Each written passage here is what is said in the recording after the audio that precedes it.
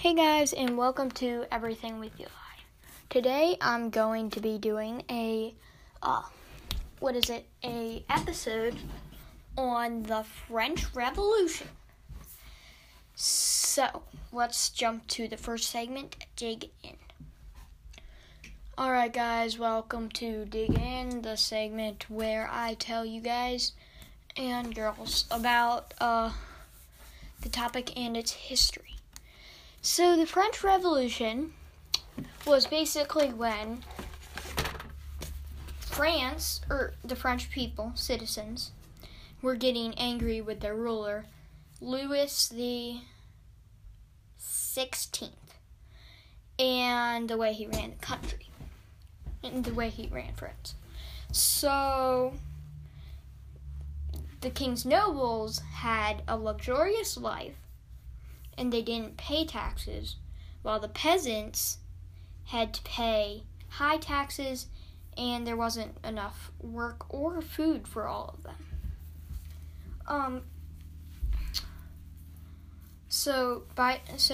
This is this information, or most of it, is from the Osborne Encyclopedia of World History. It has internet links. The Osborne. So, basically, by 1789, the French government had no money left at all. And the French were in desperate need of money. In order to solve the problems, the king called a meeting of the Estates General, the French Parliament,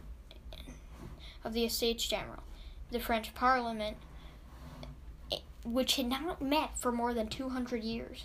So basically, the Parliament is a group of nobles who help make decisions with the king. And these kings had been kind of jerks, and they're like, we don't need you. So they just shut down Parliament and said, you know what, you're done. Let me run the country by myself. And they were just selfish jerks. So, some who came to the meeting of the Estates General were middle-class people, like merchants and lawyers.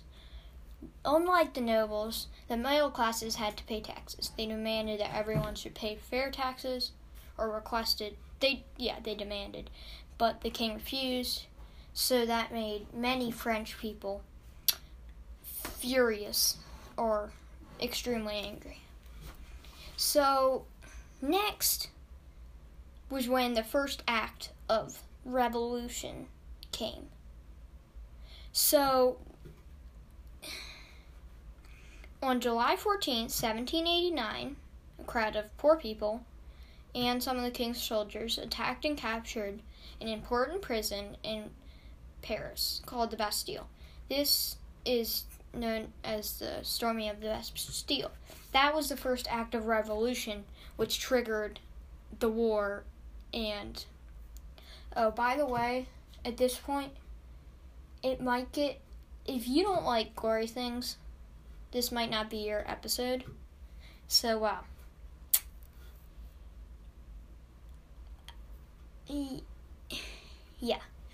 So, you can stop this now and skip ahead to the next segment,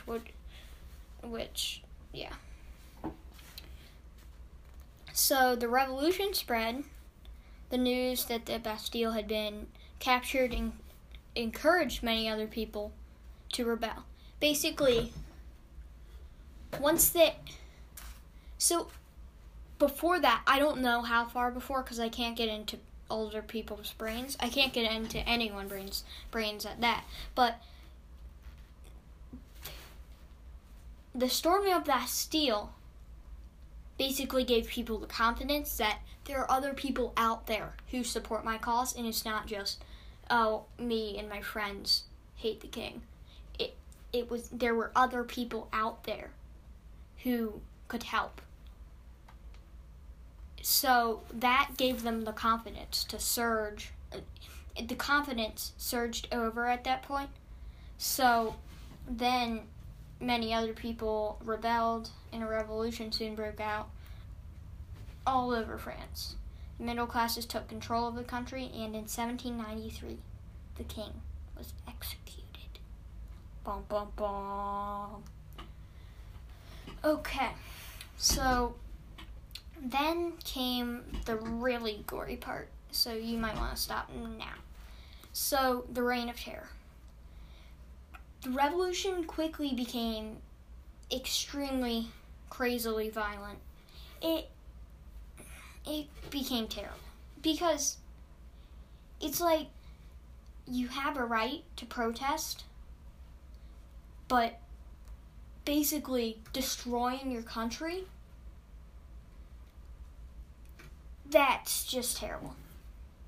So the queen was executed, as well as thousands of nobles. So anyone who was thought to be against the revolution was executed. To execute, they used this thing called a guillotine, where basically a sharp blade comes down and hacks your head off. Very violent. And so during the Reign of Terror, a terrible man named Maximilien Robespierre.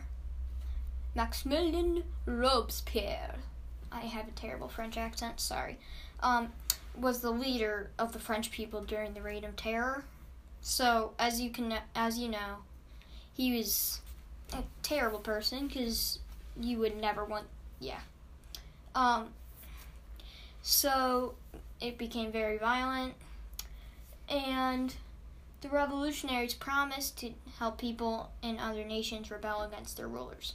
And France began to invade nearby countries. Many European rulers were worried and wanted to stop the revolution. In 1793, several countries such as Britain, Austria attacked France, and war began. By 1795, the French had defeated most of their enemies and won new land in Europe. So,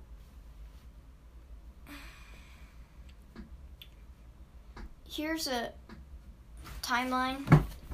So basically, in 1791, Louis XVI calls a meeting of the May, and then 2 months later, or maybe less, maybe more, they don't know when the meeting was called, but the Bastille is captured on July 14th, 1789. In 1793, the king is executed, Louis XVI.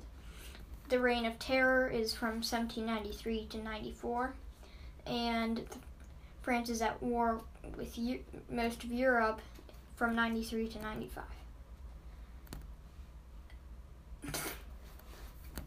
It's kind of like, just imagine if you were another country then, and you see France, what France is doing to everyone. You're like, yeah, I don't want you to help us rebel. We're gonna keep our peace with our own country and not execute everyone. So, now you can continue listening. Here, let me get another book. It's called Dirty Rotten Rulers. I forget who it's by.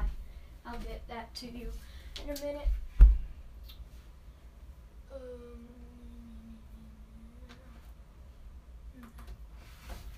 It's, History's Most Dastardly Deeds by, it doesn't have an author on here, but you can check, Osborne Encyclopedia of World History is a good book. Check that out. This one can get a bit gory for some people, so this one you might not want. But, so the terror in Robespierre's want for power made him unpopular. In 1794, Robespierre and 21 of his closest supporters were guillotined. Never mind. The queen was Queen Marie Antoinette. He sent some of his friends to the guillotine. That just shows you how terrible Robespierre was. Some of his friends.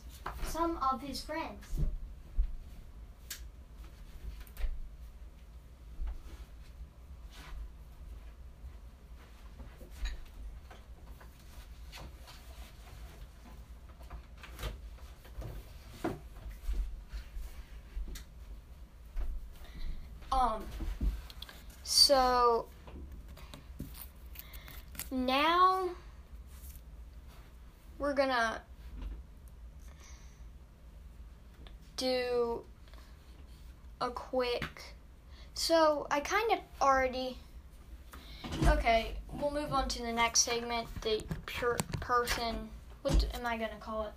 The person background? Oh, the mystery person, yeah.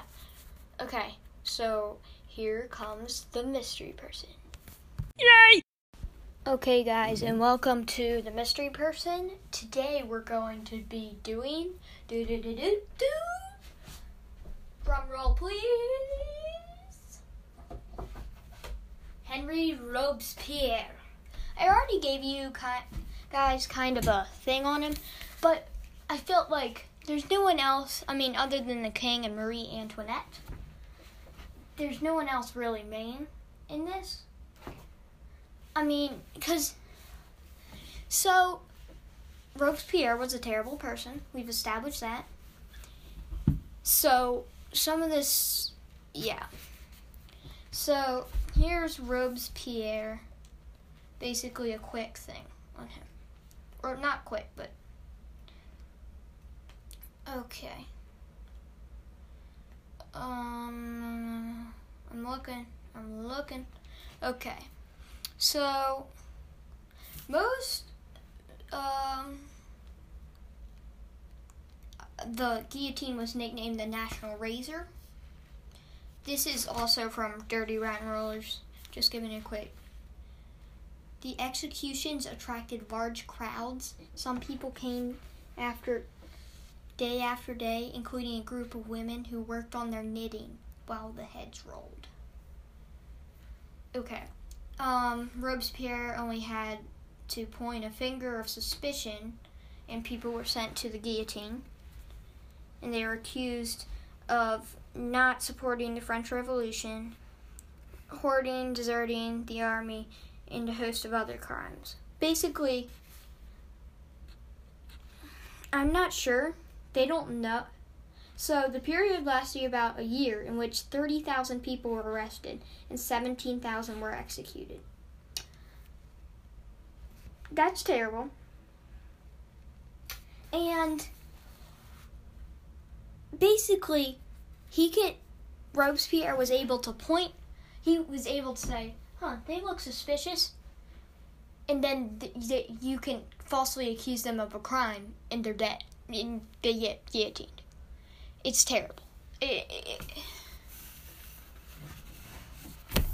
So most people were killed without trial. He guillotined entire families of aristocrats and ordinary people. So Robespierre was also responsible for ordering the massacre of rebels in the Vendée region of France. Over 150,000 people were killed. In the city of Nantes, the men, women, and children were tied together in boats that were towed out to the middle of the Loire River and then sunk. If you haven't figured it out yet, he was evil. He was a young lawyer. As a young lawyer, he had fought hard to protect the rights of ordinary people. But once he got to power, who knows? That just tells you what power can do to people.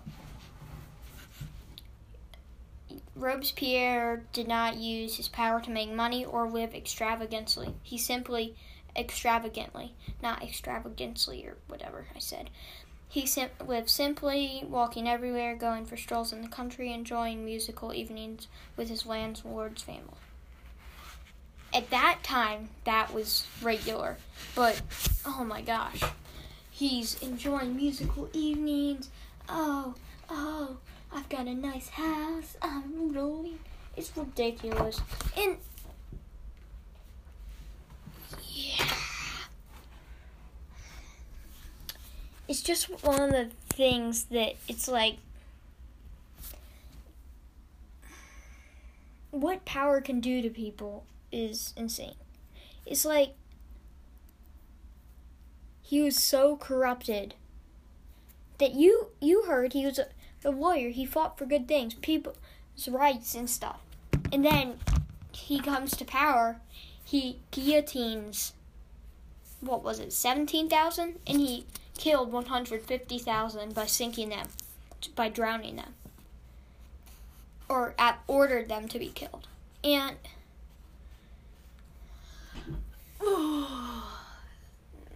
terrible. Sorry if that was too gory for you. Let's see. Yeah, alright, we'll move on to the playoff prediction / update segment. Hey guys, and welcome to the playoff prediction segment. So, basically, I'm just going to be giving you guys an update and my predictions for now. So, let's see here. How are the NBA playoffs going? So, the Sixers-Hawks series. Go Hawks. Gotta say. No, I'm not bandwagoning. I was cheering for the Hawks after they beat the Knicks. Sorry for the background noise. People are just making a lot of noise. Oh my gosh. So I was cheering for the Hawks even when they were losing by 20 and they came back or something. So the Jazz lost to the Clippers. Oh my gosh, that's ridiculous. I think that ruined my prediction. Yeah, I'm pretty sure. Yeah. So the Clippers beat them in 6, 4-2. I'm not going to give you, I could give you box scores, but that'd just be painstaking. And I don't want to do that. So, Hawks Sixers is tied 3-3. The Bucks Nets is tied 3-3. That's today at 8:30 Eastern on TNT. Bucks Nets. Have fun watching that. I might watch it a minute. Actually, never mind. The Suns swept the Nuggets. Yeah, baby. I might become a real Suns fan. I gotta say, D-Book and Chris Paul, Ayton, Miles Bridges, Jay Crowder, baby. So, Cameron Payne. What else? So, the Clippers are going up against the Suns. Let's see. They're both defensive teams.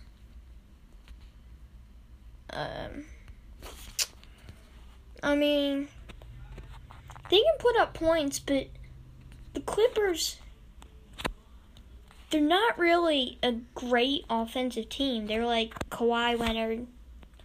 Paul George is good offensively, so is Marcus Morris Sr. But they don't have, Terrence Mann just put up 39, baby. I like the kid. He's pretty good, I gotta say. If they had another scorer, they'd be really dangerous, but the Clippers don't. So, I'm gonna say Suns on that one, 4-2, because the Suns, Chris Paul can put up points easily, so can Devin Booker. Ayton can sometimes in the paint. Jay Crowder can hit the three. Mikal Bridges is a great defensive player, but he's only 24. I mean, that kid has potential. He's gonna develop. So is Cameron Payne.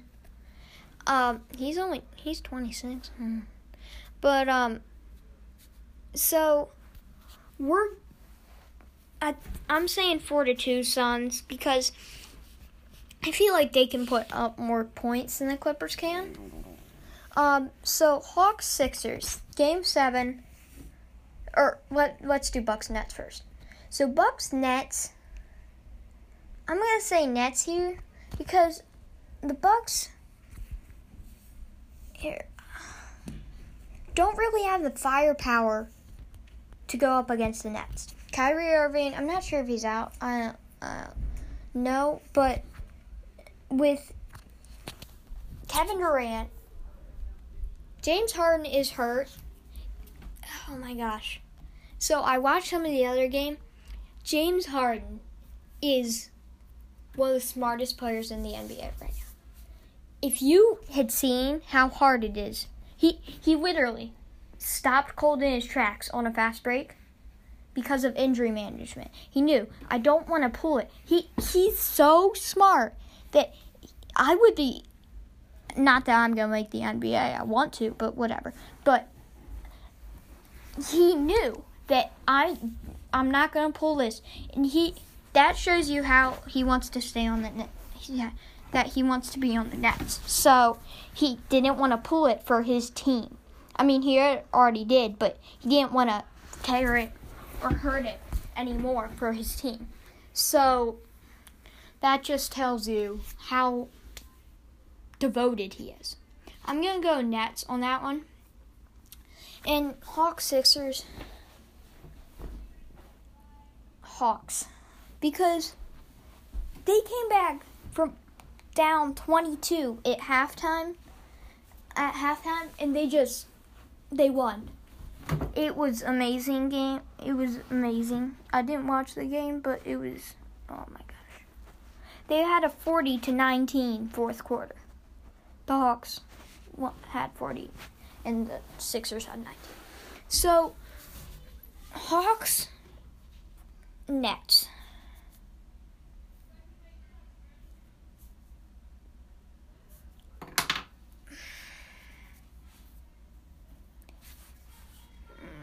Hawks in 7. Because if you look at the defense in the Nets, there's really none there. You can look, but they don't have any players on their roster that are defensive-minded players.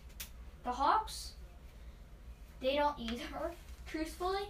But the Hawks' three-point shooting is going to be a problem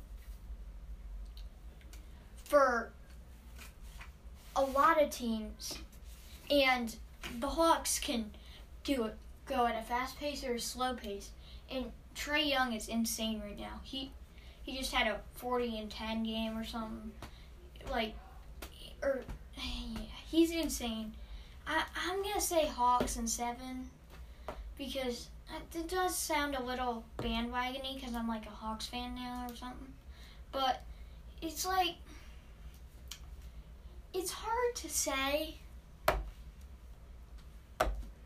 that it's hard to predict it because you can't really say, oh, they're going to jump out. But the Hawks, as they showed in the Sixers-Hawks series, they're masters at coming back. They'll hit, because the Hawks are a team that if you're up 12, that doesn't mean anything because they can come back in 4 possessions. They're a 3-point shooting team. So, I mean, I don't know how Bogdanovich is out. Bogdanovich, who's been amazing. He had a terrible game though, but he's been pretty good, and but he had a terrible game. Let's see his box score. Okay. His box score was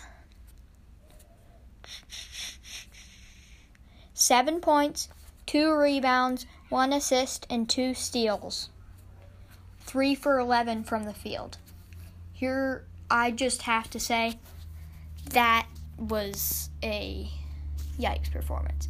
But Ben Simmons had an even better one with 6 points, 9 rebounds, 5 assists, 0 steals, with 5 personal fouls. I mean, I respect the 9 rebounds and 5 assists, but look, you're a point guard, you're 6'10", 230, pretty buff. You're a terrible free throw shooter, though. But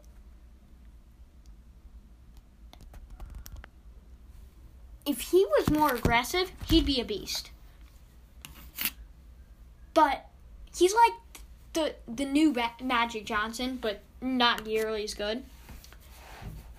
If he would just attack, then he'd be good, but he doesn't. Same with Embiid. Sometimes he just takes pull-up jumpers with Clint Capella right on him. Yes, I'm referring to that series, which is a great series, by the way. But the Hawks-Sixers series. But Embiid, whenever Capella's out, he can just dominate. So he has the ball on the wing. He's in triple threat. He fakes, he jab steps, and he shoots. That's a terrible shot. And he might make it sometimes. He might make it 50% of the time. But you dribble. You back him down. You get in the paint. You make a shot. That's an 80%. That you make that 80% of the time versus 50. You see his turnaround Jay fade away on the baseline. He's dribbling. He picks the ball, turns around, fade away on the baseline. He knocks it down every time.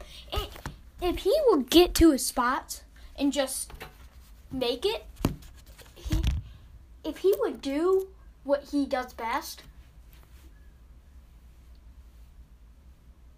then he would be, anyone could be unstoppable. But for some reason, people settle for contested shots, stuff that they're not going to make, stuff that they might make 50% of the time at the most. If they just take good shots. Sorry, I went on a little rant there. Yeah, yikes. Sorry. What is the last segment?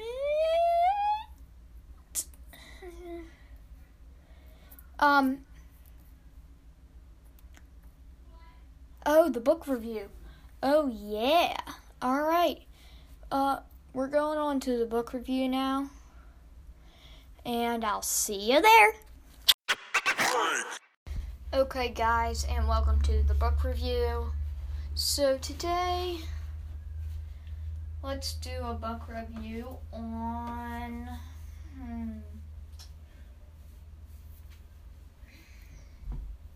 Let's just do Chris Grabenstein's